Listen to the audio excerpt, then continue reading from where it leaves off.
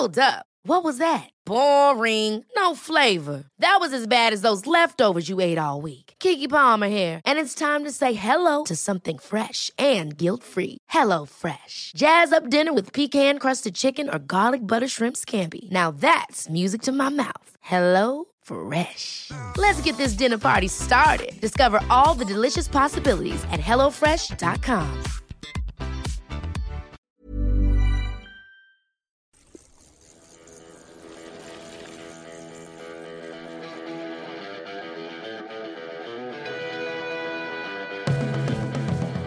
Welcome to the Bradley Wiggins Show by Eurosport, the home of cycling, in association with Lacquer Bicycle Insurance. I'm Graham Wilgoss. He is. Brad, the final day of the final Grand Tour, final race of the season for the men's Pro Peloton. We've made it, and with us this week on the Bradley Wiggins Show, Sean Kelly, Ken Kelly, Vuelta winner. Welcome back, Sean, 1988 Vuelta winner. Evening. The perfect man to have on as we look back on quite a race. Quite a race. Let's pick up where we left off before we get into the season's end and reflect on just what an amazing season this has been. Brad, last time we spoke, or Sean, in fact, because you were with us when we were looking forward to the time trial last week. Primož Roglič won it by a second in the end, but was that the first point at which you thought he's not going to be caught for this Vuelta? No, I think we're expecting to be a more dominant time trial from Primož Roglič. The other challengers in the overall standings, they put up great performance, notably Richard Carapaz and Hugh Carthy. He put up a real strong time trial, and it was something we were talking about. His team owner, Jonathan Waters, he said, careful. Hugh Carty's a better time trialist, and he certainly was. He only lost 25 seconds and came in fourth on the day, so he lost 25 seconds to Roglič. Brad, you picked up on the fact that it was Roglič who seemed to be looking forward to the time trial, and he'd be on his TT bike to warm down after pretty much every stage in that second week. Yeah, and I think it was probably the time trial that won him the race. Really, he limited his losses in areas, had good days, bad days, but that time trial, I think, psychologically after the Tour de France must have been quite hard for him to really focus on. I mean, he's renowned as a time trialist, and he got humiliated at the Tour. He only won by a second, didn't he? He did. The time trial. So, it was still close. But I think, had he finished second in that time trial, it would have been quite hard for him, I think. Yeah. But to win by 1 second and assert his dominance. He won 4 stages in this race as well, didn't he? Yes, well, I think, when you talk about the time trial, it's all about the GC standings and the guys who are going to be challenging then in the final week. That's what Primož Roglič was looking at, and he did take time from those guys who were, really breathing down his neck to win the race outright. He did put a bit of daylight, but not as much as maybe he was expecting or I was expecting. I thought he would really crush it in the time trial, but that didn't happen, and that. It led us into the final week of racing with a very interesting race, which it turned out to be. We saw Roglič beaten to second on stage 16 by Magnus Kort, Education First. A lot has been made of the fact that he's picked up a lot of time bonuses over the course of the Vuelta, which has ultimately meant the difference between him and Richard Carapaz. To me, he absolutely deserves it, and he's won by dint of being the better all-round racer because he's able to position himself and then sprint for the line. Whereas Carapaz, you'd say, is more of an overall GC man in that his real strength lies in the mountains. Yeah, I think I would agree with that. Being the best all-rounder is about being as good at everything, really. Carapaz lacks in some areas, I think it's fair to say. He's good in the mountains, he's a good attacker, but I would agree with that, Graham. Oh, it's first for everything, sure. Of course, Bradley, he won his races by, being dominant in the time trials, being there always in the mountains. But pick up bonuses, that wasn't his cup of tea, where it was my cup of tea during my career. So I can, relate that to, when I was challenged to win the Vuelta and those other races. The time bonus at the finish were very important to me because I had to go and fight to get them because I knew I was going to be in trouble in the mountain stages. And Primož Roglič is, the same in this Vuelta. He really, any opportunity, as you talked about when he finished second in the stage to Magnus Kort, he was very disappointed coming over the line that he hadn't won the stage and taken all maximum time bonuses. And that, I think, gave us an indication that he wasn't comfortable with the lead he had going into the final climb. on Friday on that big mountain stage. Le Covertier. Yes. Yeah. And but as Bradley said, if you have that talent where you can be there in the mountains, you can be very good in the time trials, but you can also pick up time bonuses on those flat stages where, you know, you get into the finish with a small group of riders. You know, that is a huge talent to have. And when you look at this Vuelta, that's the way Primož Roglič won it, by being present all the time, and the bonuses were very important to him. On that final climb that we were all looking at to make the difference on GC, we saw Richard Carapaz strike out and try to make the difference up. Did he leave it too late in the end? Maybe, well, in hindsight, probably he did, but he lost time some days, you know, gained time some days. I think all the contenders were a bit like that, really. Roglič lost time some days to Carapaz and vice versa, and it was very back and forth, wasn't it? And confidence is a big thing, and the only one who really rode with any real confidence, I thought, in his ability was Hugh Carthy. I mean, he really, from that Angliru stage, when he committed at the right time and went. But would you say he rode for a podium after that point, McCarthy, or did you think he tried to win the race? Or? Well, I think he rode more conservatively, Yeah. but he did attack yesterday on the climb to the Covertilia. He was the first one, when they did start attacking from the big favourites. He was the one who opened it up and tried to burst it up. But, looking at Richard Carapaz, on that climb to Covertilia, there was a headwind, and he was concerned about that. If you hit out too early, you're going to pay, because if the rider's behind, there's a few riders together and they just pull together. It's it makes a huge difference. And where Carapaz was missing out is the team to drive it up the climb and to take it into the steep part, with a number of kilometres out at an infernal pace. And that's what was missing. And I think if Carapaz had a much stronger team, he would have done that yesterday. But of course, on the final climb, he had nobody left with him. So you have to wait and, pick your moments. And, when he did strike out, it was going to be always difficult to pull out what he needed to pull out on Primož Roglič in that short space of distance. I mean, we saw Carapaz on his own without Ineos riding for him. For once, we actually saw Roglič on his own without Sepp Kuss, which was in itself a novelty. I say he was on his own. In the end, we saw Enric Mas riding for. It almost looked like he was riding for Roglič. What was Mas's aim there on that final climb? Well, I don't know. Is he up at contract next year? Is he going to go to Jumbo? Well, he's not one of their incoming transfers, so far as I know. First of all, it was an interesting one that we see Marc Soler, he was riding, and then Mas rode also a bit. But Mas, he was thinking of his place in the overall standings. Dan Martin was ahead of him, and Dan Martin was in difficulty quite a long ways down the climb. So I reckon that he was trying to gain as much time as possible, try and move up a place in the GC standings, and that's why Soler just gave it his all, and then Mas himself rode a bit, and that did help. Primož Roglič in that part of the climb where it was the very strong headwind. But you're always going to have riders that are thinking their own place in the overall standings when you get to that point in the race, the penultimate day, the penultimate climb of the Vuelta. So it's nothing new, and they're all trying to defend or trying to move in the GC standings. Brad, did you feel like Roglič was going to lose it at the end there for the second time? No, I did think that for a while, actually. I was on the edge of my seat. So Roglič taking the red jersey in the end, Carapaz 24 seconds. Hugh Carthy, he's had an extra 28 seconds added to his time. So he's rounded out the podium, 1 minute 15. Time added on because he drifted to the back of the bunch today. That hasn't changed his position overall. That feels a bit harsh, doesn't it? They quite often stop the time, don't they, on the last laps? Especially for GC, it doesn't tend to walking a tightrope doing that, really, wasn't he? Well, I mean, Dan Martin 2 minutes 43. So I mean, we should mention Martin actually, Sean, the highest Grand Tour finish by an Irishman since. Yes, well, Dan was in excellent shape in this Vuelta. Yeah, he has a difficult year getting his stage victory, of course, and then he was always fighting for the place on the podium. And of course, again, the individual time trial, that's where he suffered. He lost his place to Hugh Carthy, who put in a real strong performance.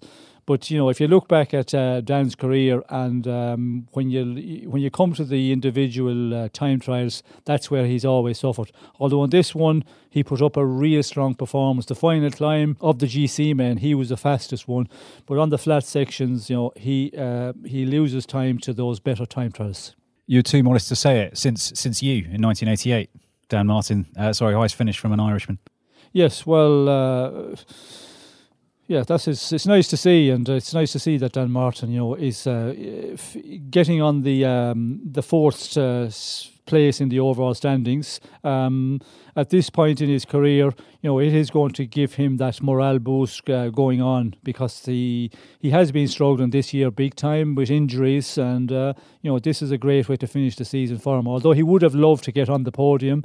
But yeah, he just gave it his best shot in the time trial, and from that point on, he wasn't able to make any inroads to pulling back the difference or trying to get on the podium. Hugh Carthy, Brad, if he had a stronger team riding for him, because a lot of the time we just saw Michael Woods riding for him or Hugh riding on his own. If Hugh had a stronger team around him, do you think he could have put in a proper challenge for the overall? Well, he could have done, yeah, but I think no one was to know that he would be in this position. I don't think Hugh thought he would be in this position. Well, he was in two minds as to whether or not to go to the Vuelta originally. I'm glad he did. But he's made the breakthrough without a team, if you like. He's got third in a Grand Tour now, and it sets him up for next year with Martinez leaving the team. On his way to Ineos, yeah. Yeah, hopefully Valters will back him. Yeah, hopefully he'll have a stronger team around him in something like the Tour de France next year, because I think that race really suits him. Winning on the Angleroo as well, the Vuelta's Queen stage. I mean, it feels like a breakthrough year for Hugh Carthy, especially after what we saw he could do coming in 11th on GC at the Giro last year and some awesome performances in the high mountains. But in terms of a real, for him, a psychological breakthrough, what sort of difference will the Angleroo make to him and his career? Well, I mean, you saw what it meant to him. To win on the Angleroo it's not been in the race long, since 99, so 21 years. Jose Maria Jimenez won the stage. Very good.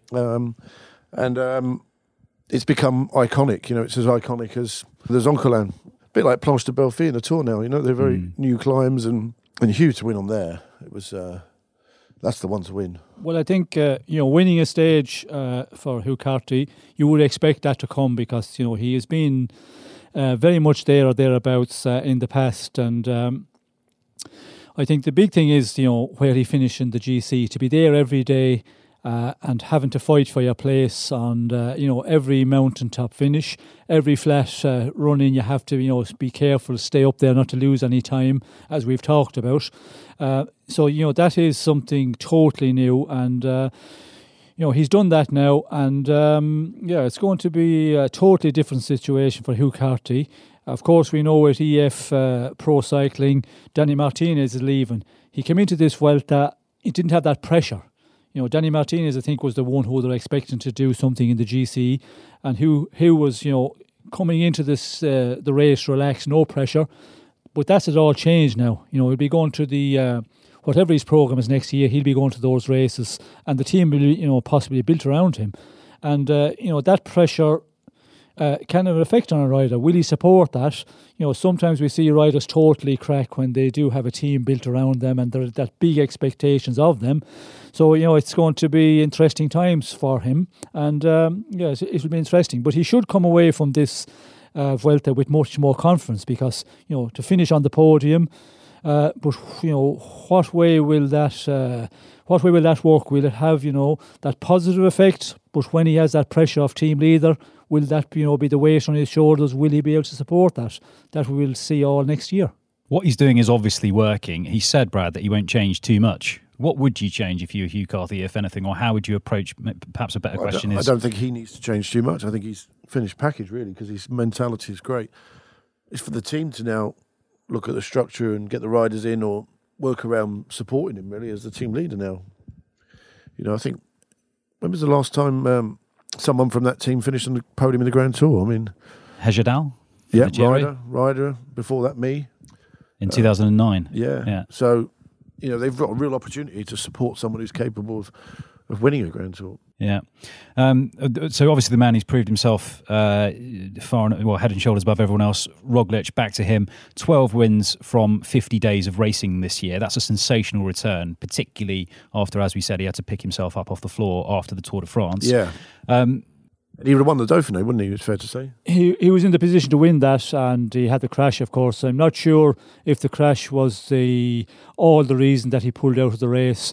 I think they were thinking, yes, he's in the good shape now for the Tour de France, and with the crash, let's not take any risks. If he really had to go on, I think it would have been maybe possible to do that. And he's from the time the season restarted, he's having an amazing run, and the question was always going to be, would he be able to hold on in the end of the Tour of France we're talking about first of all, and we see the results there. But then after the Tour of France, he hit the ground running, and he went to the World Championships, the Liège-Bastogne-Liège, and then coming into the Vuelta, we see he was in an amazing form in the first number of days. And we're asking the question again, would he be able to hold it all the way for the 3 weeks?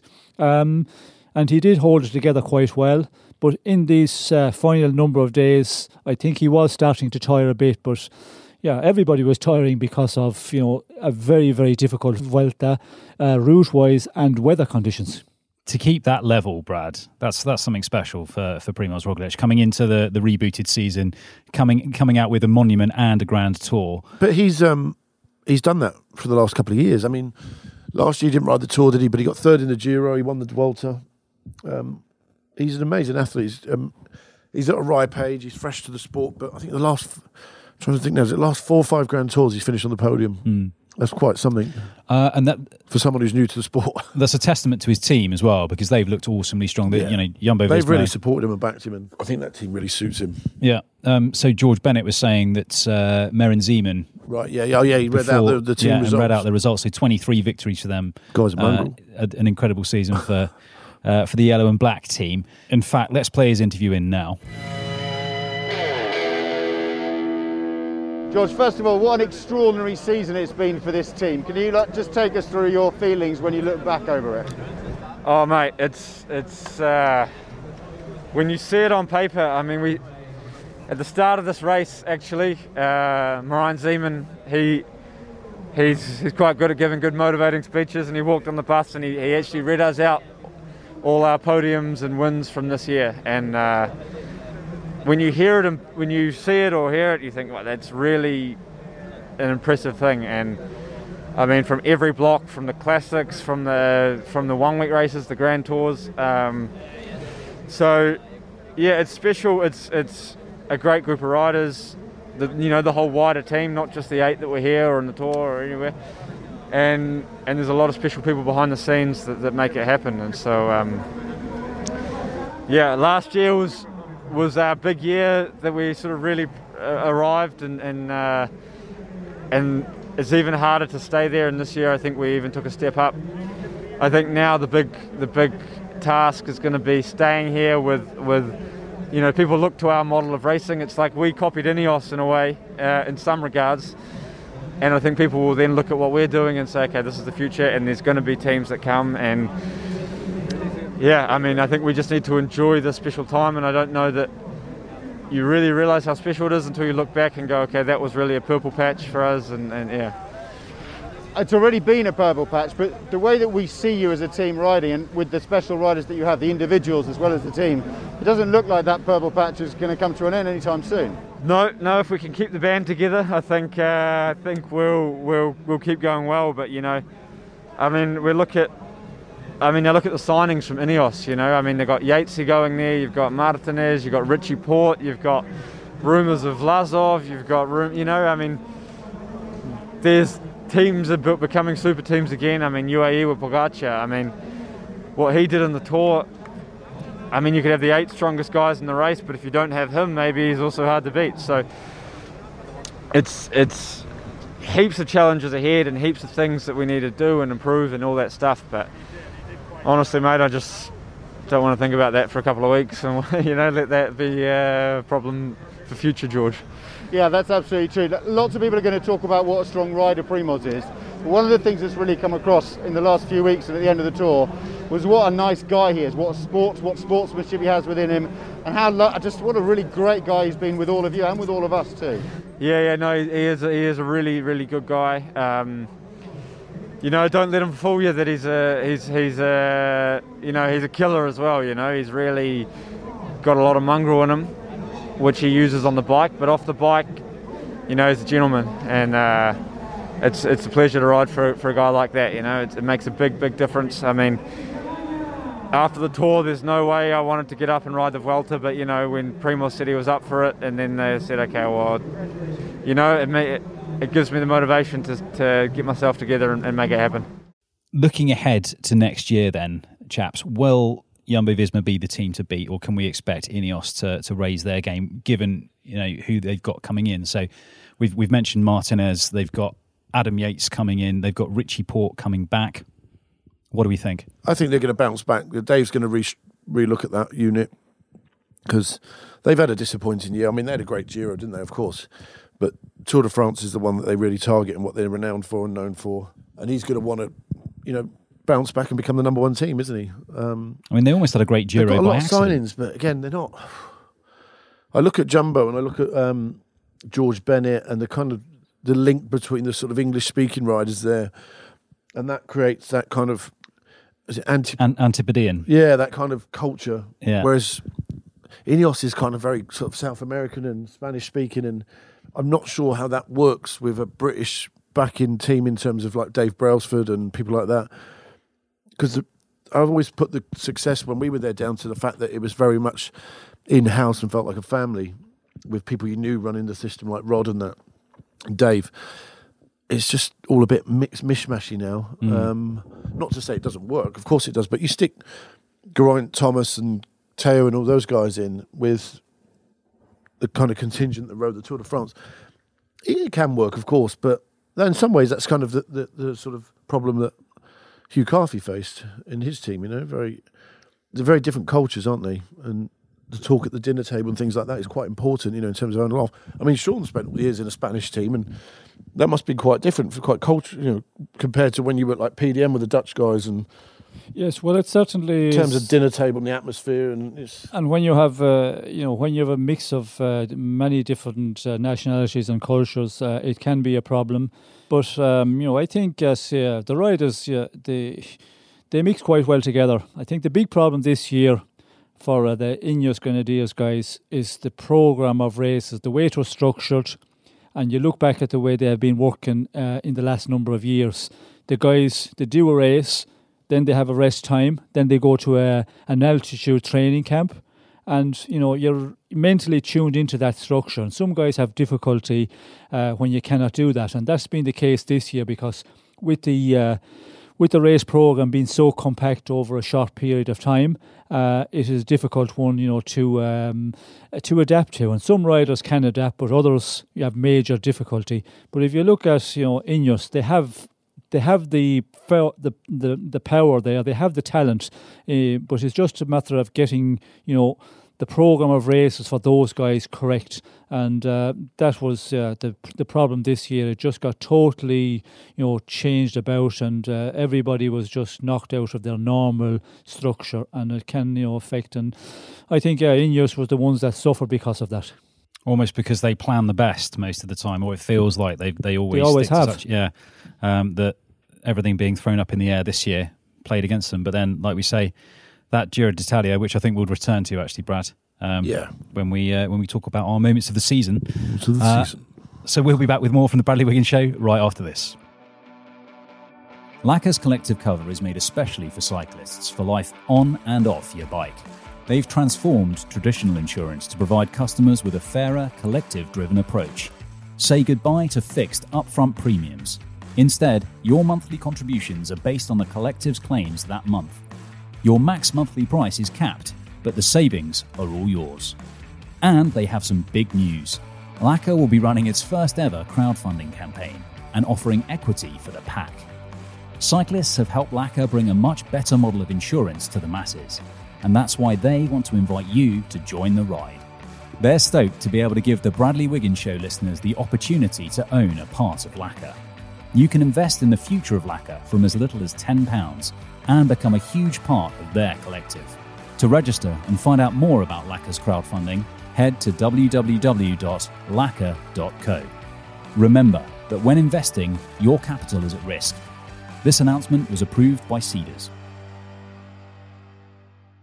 Brad, Sean, Chris Froome, we saw him presented with a trophy of sorts this morning for his 2011 Vuelta win.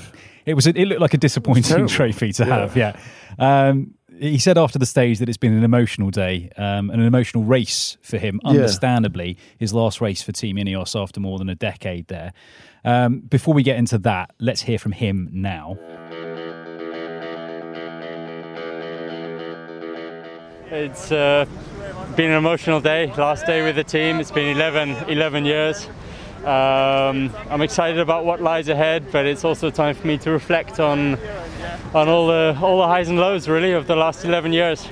Well, today especially, I mean, the 2011 Vuelta, where I won my first Grand Tour, it turns out. And yeah, I mean, obviously being here at the Vuelta and being awarded that trophy this morning, I brought back a lot of memories from that period, and that sort of, I guess, the progression that I had to get to that point. It sort of puts everything into perspective. So Brad, like I said, it's an emotional time for Chris Froome. It's going to be a huge change for him. This is something that you can really speak to. You've said several times that you felt institutionalised by Team Sky, and actually getting your head around racing beyond that, or even just living your life beyond that was something very difficult to do. How do you think Froome will fare? I think he'll be fine. He's got a good family, wife and kids around him. I think he's very professional. He's good at what he does. He's leaving for a reason, let's not forget. I think he's leaving to continue the leadership role, take on the leadership role, sole leadership role, in order to try and win a 5th Tour de France, which he's capable of doing. Ineos is a very cutthroat system in terms of it's a very elite system. They've got how many leaders there that can win a Grand Tour now? It feels like 5 or 6 with the addition of Yates and Martinez. And with Chris's crash, you have to say that was a setback in the pecking order. He sort of feels that. He didn't get selected for the Tour this year, rightly or wrongly.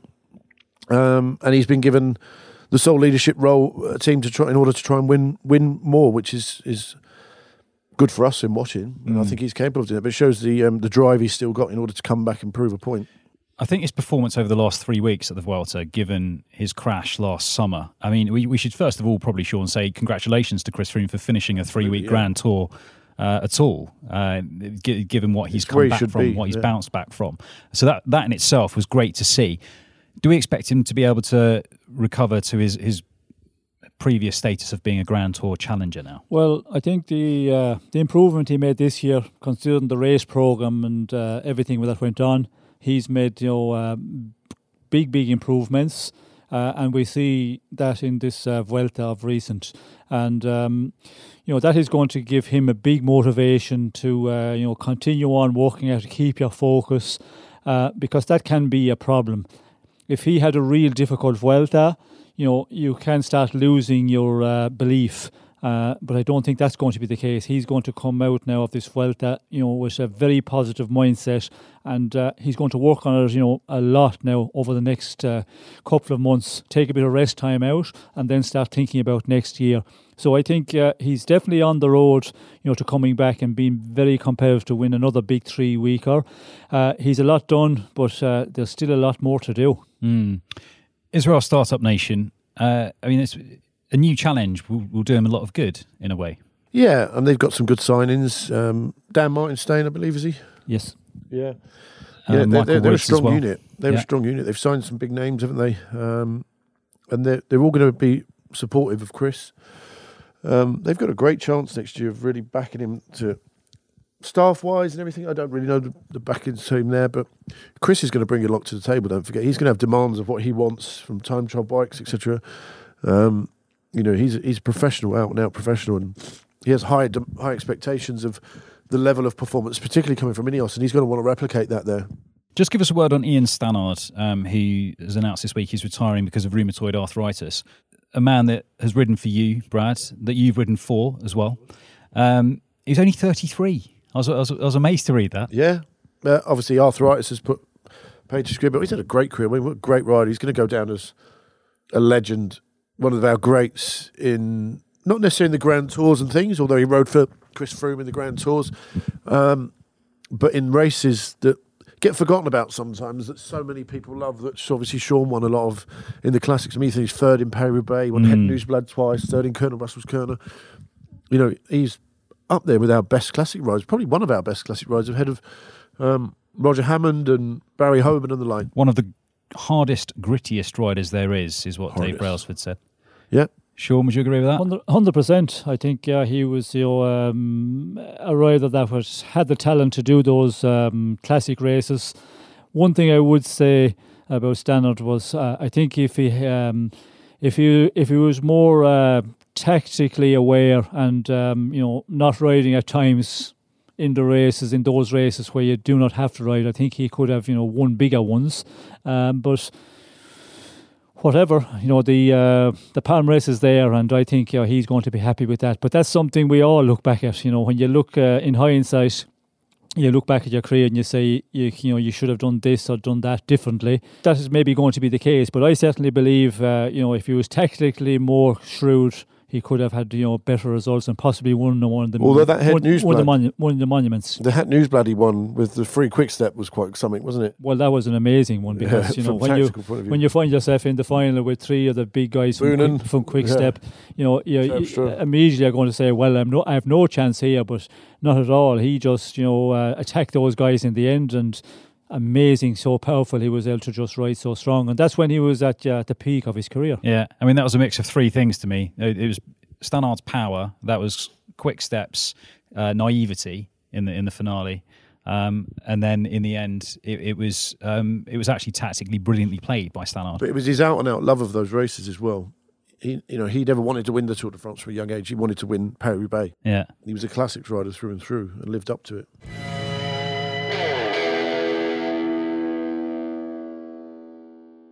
Let's move to looking at our moments of the season then. I mean, it's all done in a flash in the end, in the past 3 months. Brad, I think there can only be one moment of the season for you. He's a geezer. I don't think I'm jumping the gun here to say. No, Teo, isn't it?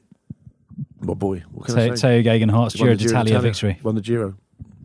Get your head around that. Yeah, well. Believe it, Teo. Start to believe it. It was an amazing... Don't forget it. An amazing Giro for Ineos with 7 stage wins. Teo, of course, among them. I've never seen a race quite like that before.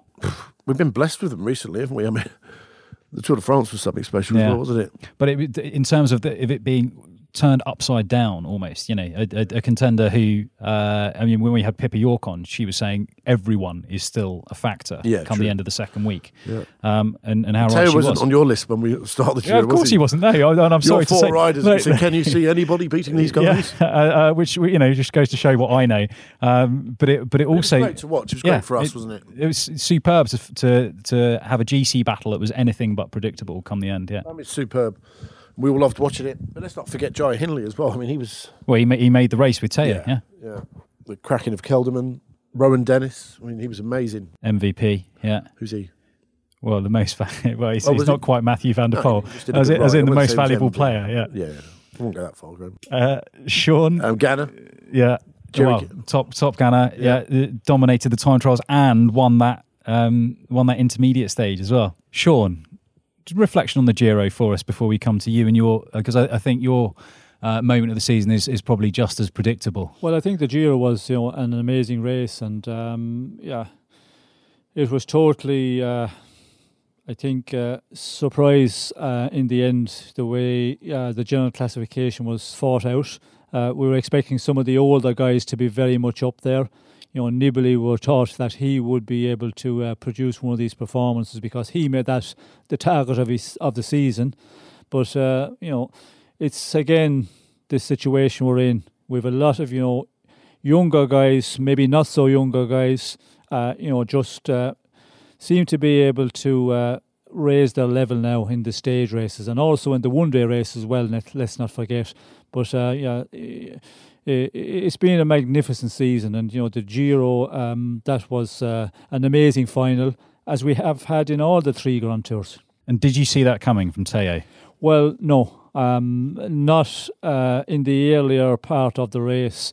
Before we went into the race, I wouldn't have put him up there at all. But circumstances changed because of Geraint Thomas crashing, and slowly but surely, he just started to get better as the race went on, and the circumstances in the race as well. But it just proves again, he was there as a domestique going into the race for Ineos Grenadiers, and then when the circumstances changed about, he was just able to raise his level. He just got the form. He clicked right at the right time. He just started better as the race went on. And when that happens, you can do an amazing things. We all knew Teo was capable of doing great rides, but doing it in a 3-week race, I didn't, expect that at all. Did you expect Sam Bennett to take green at the Tour de France? And is that your moment of the season? Well, yes, that is one of the moments, because we've had so many, as I've just mentioned. But Sam's performance, there was big expectations of him, moving team and all of that. We know that history there, and with the Coney Quickstep, we knew that he was going to have the perfect lead out, and that meant he was going to be in the fight for the green jersey. But I was always concerned with Sagan that he would just keep on working at it and keep on grinding him down, and he did that. But Sam, he battled on in that second week. I was majorly concerned that he was going to, get into difficulty, and he was. But then the third week, he seems to get better, got more confident, and from there on, you could see, he was getting very confident as we got into the final 3 or 4 days, and winning the green jersey before that final sprint on the Champs-Élysées in that final intermediate sprint, and then of course the stage victory. It was amazing, and something. Yeah, I was always hoping he could do, believed he could do it, but there was always that little bit of doubt as well for that green jersey. And it all worked out, and just an amazing performance, and so great to see, and so great to be part of. You said on the breakaway earlier, I think, that you were dreaming it would happen. Yes, well, you always dream, as a rider you dream a bit, but then when you look at the riders that you have, maybe a lot of contact with in their earlier days, which we had with Sam when we had the team, and we knew that talent was there. So you dream a bit about those things when you move into a team like you've done this year. But until it really happened, those dreams, it's difficult to see them, coming true. But when they actually happen, it's amazing. And when I was commentating on that final stage, in the commentary box, my heart rate, I think, was higher than Sam's was, and you get so emotional, and it's an amazing feeling. It's just something that you get when you're in there yourself in the race. Maybe not as much because you're so concentrated on the race. So it's just an experience I wouldn't like to have too many times in my old age. You were commentating on today's stage as well, which we should briefly mention, and of course Sam Bennett featured in the in what was a photo finish with Pascal Ackermann taking it in the end. But I thought for all the world, as soon as the Quick Step train kicked into gear, I thought for all the world we're going to see Bennett do it today as well. Yes, well, the Quick Step did kick in a little bit too early maybe, but they were concerned about the break out front, the 4 guys, and they lost a little bit of the team grouping in the end, and also Sam he lost a lot of places in that final corner, so he had to make up with Moorcow, and when you have to do that, you pay in the end. And we could see Sam, he was, in the wheel of Ackermann, but he was waiting. That tells me that, he was feeling not 100%, not his normal confident where he can kick out that bit earlier. And then when he did kick, he hadn't that, huge explosive power, which he's shown this year. And because he's been suffering big time in the last number of days, this last week of the race, He has been struggling. Where Pascal Ackermann he's been seen to be getting better as this race went on, and we see him in these difficult days. Ackermann was very comfortable getting over, and that is very important at the end of a 3-week tour. And Ackermann just had that more power today, and Sam had the effects of what he went through in this final week of the Vuelta. Brad, who do we expect to challenge Bennett and Ackermann for the sprint points next season? Are we looking at Arnaud Demar? Are we still looking at Peter Sagan Demar, for the green jersey? Sagan, I don't think he's more of an all-rounder these days. But Demar definitely. But I think Sagan at his best is still the favourite for green. We saw that in the Giro, the way he rode on that stage.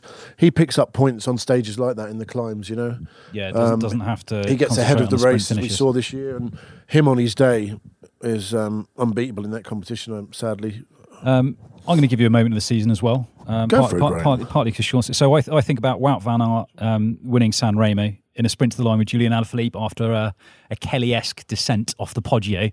And I think we should also mention Pogacar at the Tour. Yeah.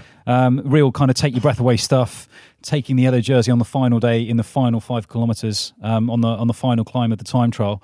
And I don't think any of us called it, apart from, because we didn't give him full credit at the time, apart from Podcast Pete, who did call it Podcast Pete. But that was the sort of stage where you're watching it and you're actually questioning whether or not what you are seeing is real.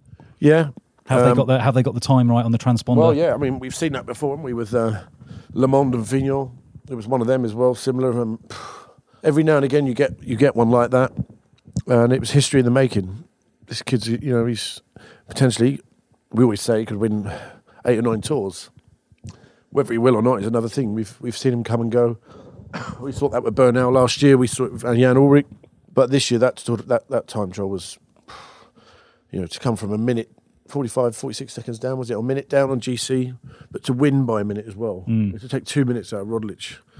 And it was only a 5-6 kilometre climb. Yeah, absolutely incredible. Looking ahead to next season then, so are we looking at Pogacar to defend his Tour title? Are we looking at the return perhaps of Egan Bernal? Are we looking at Evenepoel, all being well, back to full fitness? Are we looking at him? Are we looking at Primoz Roglic to actually do it at the Tour this time? Give us some predictions for next season, chaps. Well, I think Remco Evenepoel, we have to wait and see if he can handle a 3-week tour. He is certainly a huge talent, but we'll have to wait a little bit and see on that one.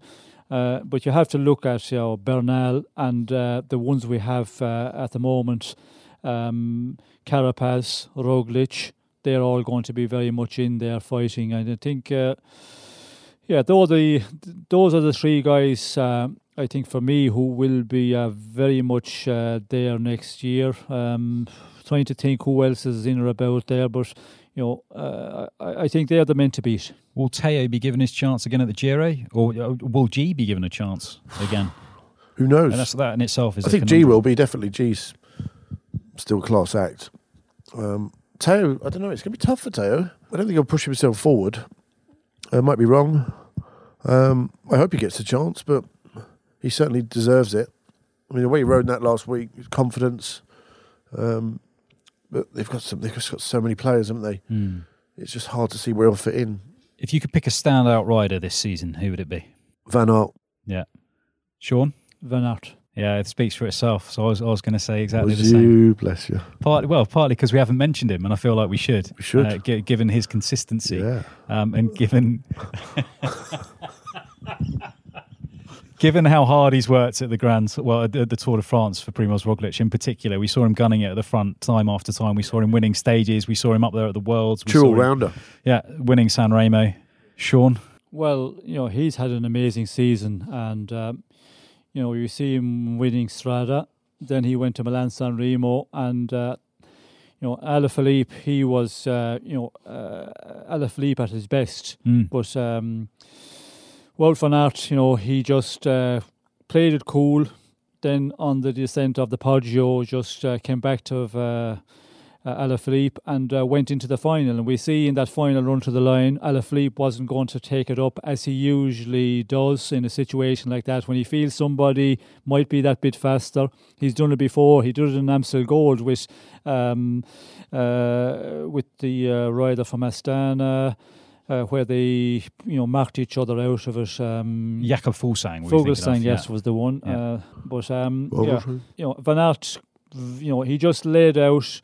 The group was coming up very quickly, and to keep your cool in that situation, not to take it up too quickly. Very, very confident, in the final, and that is a real test of a rider. You can have the class physically, but to be able to keep your cool in the final of a Milan-San Remo, because a Milan-San Remo is it's one of the big monuments, and he just did that so well. Timed it to perfection, kept his cool, and won these Milan-San Remo. And then the Tour of France, he was working for Pogacar. Then 2 kilometers before the finish, he was told, okay, Wout, you can go for the sprint now because everything is okay. And to be able to do that, just to readjust, that is an amazing talent. And the sprints he won in the Tour, and then after the Tour went on, World Championships, the way he was performing, time trial and road race, that is a huge talent he has got. The way he's able to go on for that time as well. We talked about Roglic, but Wout van Aert, what he done this year. The way he showed the talent he has got, the coolness he's got at the times when he needs to be, that is just pure class. And we should also mention Mathieu van der Poel. Do we expect to see, in the same way that we saw Van der Poel, Wout van Aert and Julian Alaphilippe dominate the classics, do we expect to see that again next season? I mean, Sean, you're our classics man. Yes, I think Van der Poel just struggled a bit when we came back to the rescheduled calendar, and that's something. There's a lot of riders, a lot of teams have had problems just getting it right. It was a totally new situation for the rider, for the coach. Everything is something they never experienced in their career. So it knocked a lot of guys, out of their normal routine. And but Van der Poel, as we were getting further into the season, then he was getting better. And we see in the Tour of Flanders, got his monument, didn't he? Yes, he got his monument, and I think the next season hopefully it will be all back to norm, and then we will see Van der Poel. Wout van Aert will be definitely there, and Alaphilippe is still there, and he's still hungry to win these one-day races. And he said that Tour of Flanders is a major target for him for next season. Even if things aren't back to normal next season, the peloton has shown, or the race organisers have shown, that it is possible, even while life as we knew it is on hold, that it is possible to organise a race calendar. So, is Brad, is that what we can expect for 2021? Well, we'll see, won't we? See how the world is, but we got through this season as bad as the world is at the moment. So it bodes well for next year that we can actually have bike racing. Yeah, and we'll look forward to it. We will. That brings us to the end of this episode of the Bradley Wiggins Show by Eurosport. Thank you again to our sponsor, Lacquer Bicycle Insurance. Thanks, Lacquer. Brad, in the off-season, we can follow you on social media at... So we go. So we go. Sean, on Twitter, you're at... Sean at Sean Kelly CC. Lovely. You can follow Eurosport on Twitter at Eurosport_UK. Plus, you can find us on Instagram and Facebook. To the Iron Man of Eurosport, take a bow, Pete Burton. He's worked harder on Eurosport and GTN's TV coverage and this podcast than I think anyone could have expected. Harder than Sepp Kuss has for Primoz Roglic all season. Here. Pete, superb. Thank you. Sean, thank you for all your appearances across the season on the Bradley Wiggins Show. A pleasure. Thank you. Brad, thank you. Thank you. Thank you, Graham. Let's do it all again soon. Finally from me, Graham Wilgoss, it's goodbye. If you've enjoyed the show, please do subscribe, share your thoughts and rate us on your podcast platform of choice. Brad, we'll see you next season.